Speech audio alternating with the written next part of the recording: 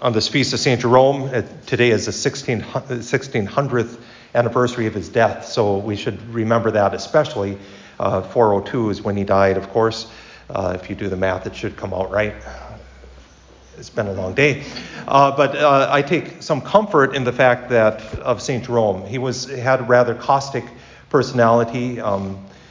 He, not personally, but I take some solace in the fact that so many tend to have his same caustic personality, especially if you spend much time on social media these days, or if you had the misfortune of watching part of the debate last night. Caustic. These little bites, these little jabs. And St. Jerome spent his life trying to get past that. And at the same time, St. Jerome and St. Augustine had a rivalry, to put it quite bluntly. St. Augustine was very, very upset with himself that he couldn't do what St. Jerome was doing, and that is read Hebrew.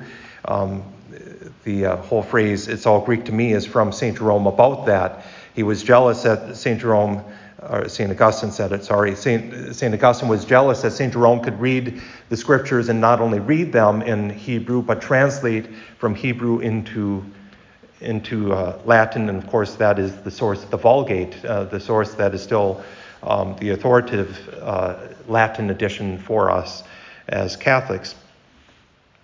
And St. Augustine just, well, I guess it's all Greek to me. We've changed that. The meaning has turned around. St. Augustine could read Greek, but again. And even as we celebrate, we remember that St. Jerome and St. Augustine, because of that little saint in front of their names, are both recognized by the Church as ones who are currently enjoying the presence of God as saints. Despite their rivalry, despite their sometimes their caustic words, their sharp words given to each other, St. Jerome himself, some of the other digs that he took towards other Catholics, other people in his midst. Perhaps it was fitting that St. Jerome spent the last years of his life in a cave, in monastic life, because that's where the fruit of his prayer came forth in the Vulgate, and was able to spend his time not only focused on the scriptures, but living in the Holy Land, living so close to where Jesus Christ had been born, literally just feet away. Spent his life and found freedom, found Christ deeper. And of course, St. Jerome gives us that great line of ignorance of Scripture is ignorance of Christ.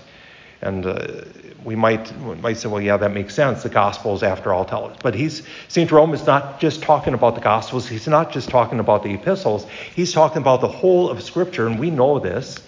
If you go to Genesis, you pay attention to it with the eyes of faith, all of a sudden you see much more than God the Father as creator there. In the beginning was when God created the heavens and the earth. The Spirit hovered over the Spirit.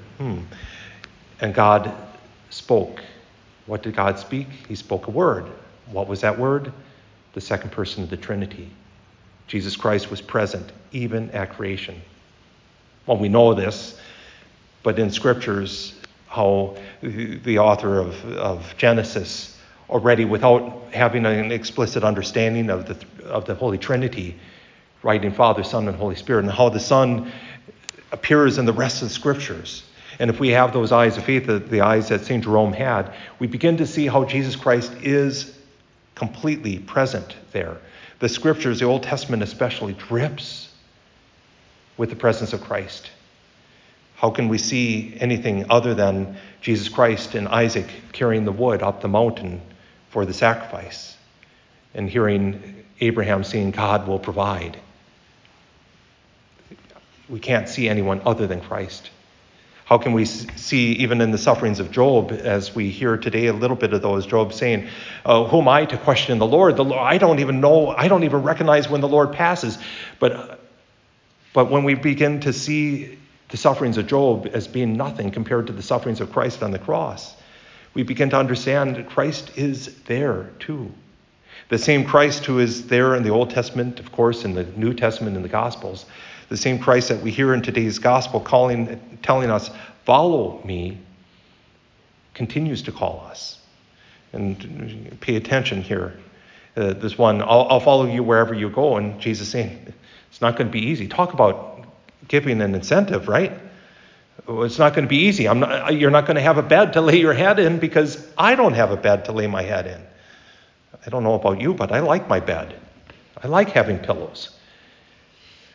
And yet, Jesus says, follow me. There's conditions to following me. There's conditions, and we know these. Or the other, let me go and bury my father first. In the Jewish world, this would have been scandalous.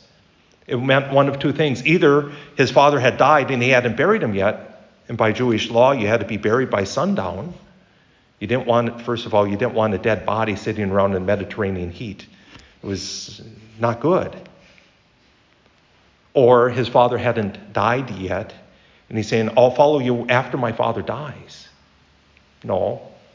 Let the spiritually dead bury the physically dead. Follow me now. Or better yet, when you do follow me, don't look back to what was left behind.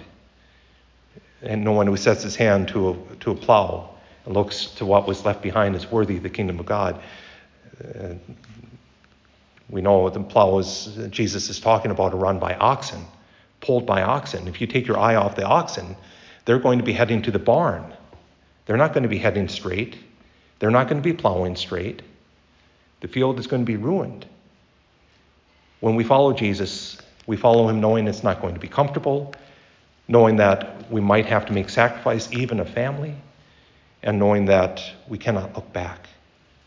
St. Jerome had that sense about him, again, despite being caustic by nature, mellowed out by Christ. And we too, when we follow him without any reservation, or ought to anyway. Some of us following might have more consequence, but all of us are called to follow.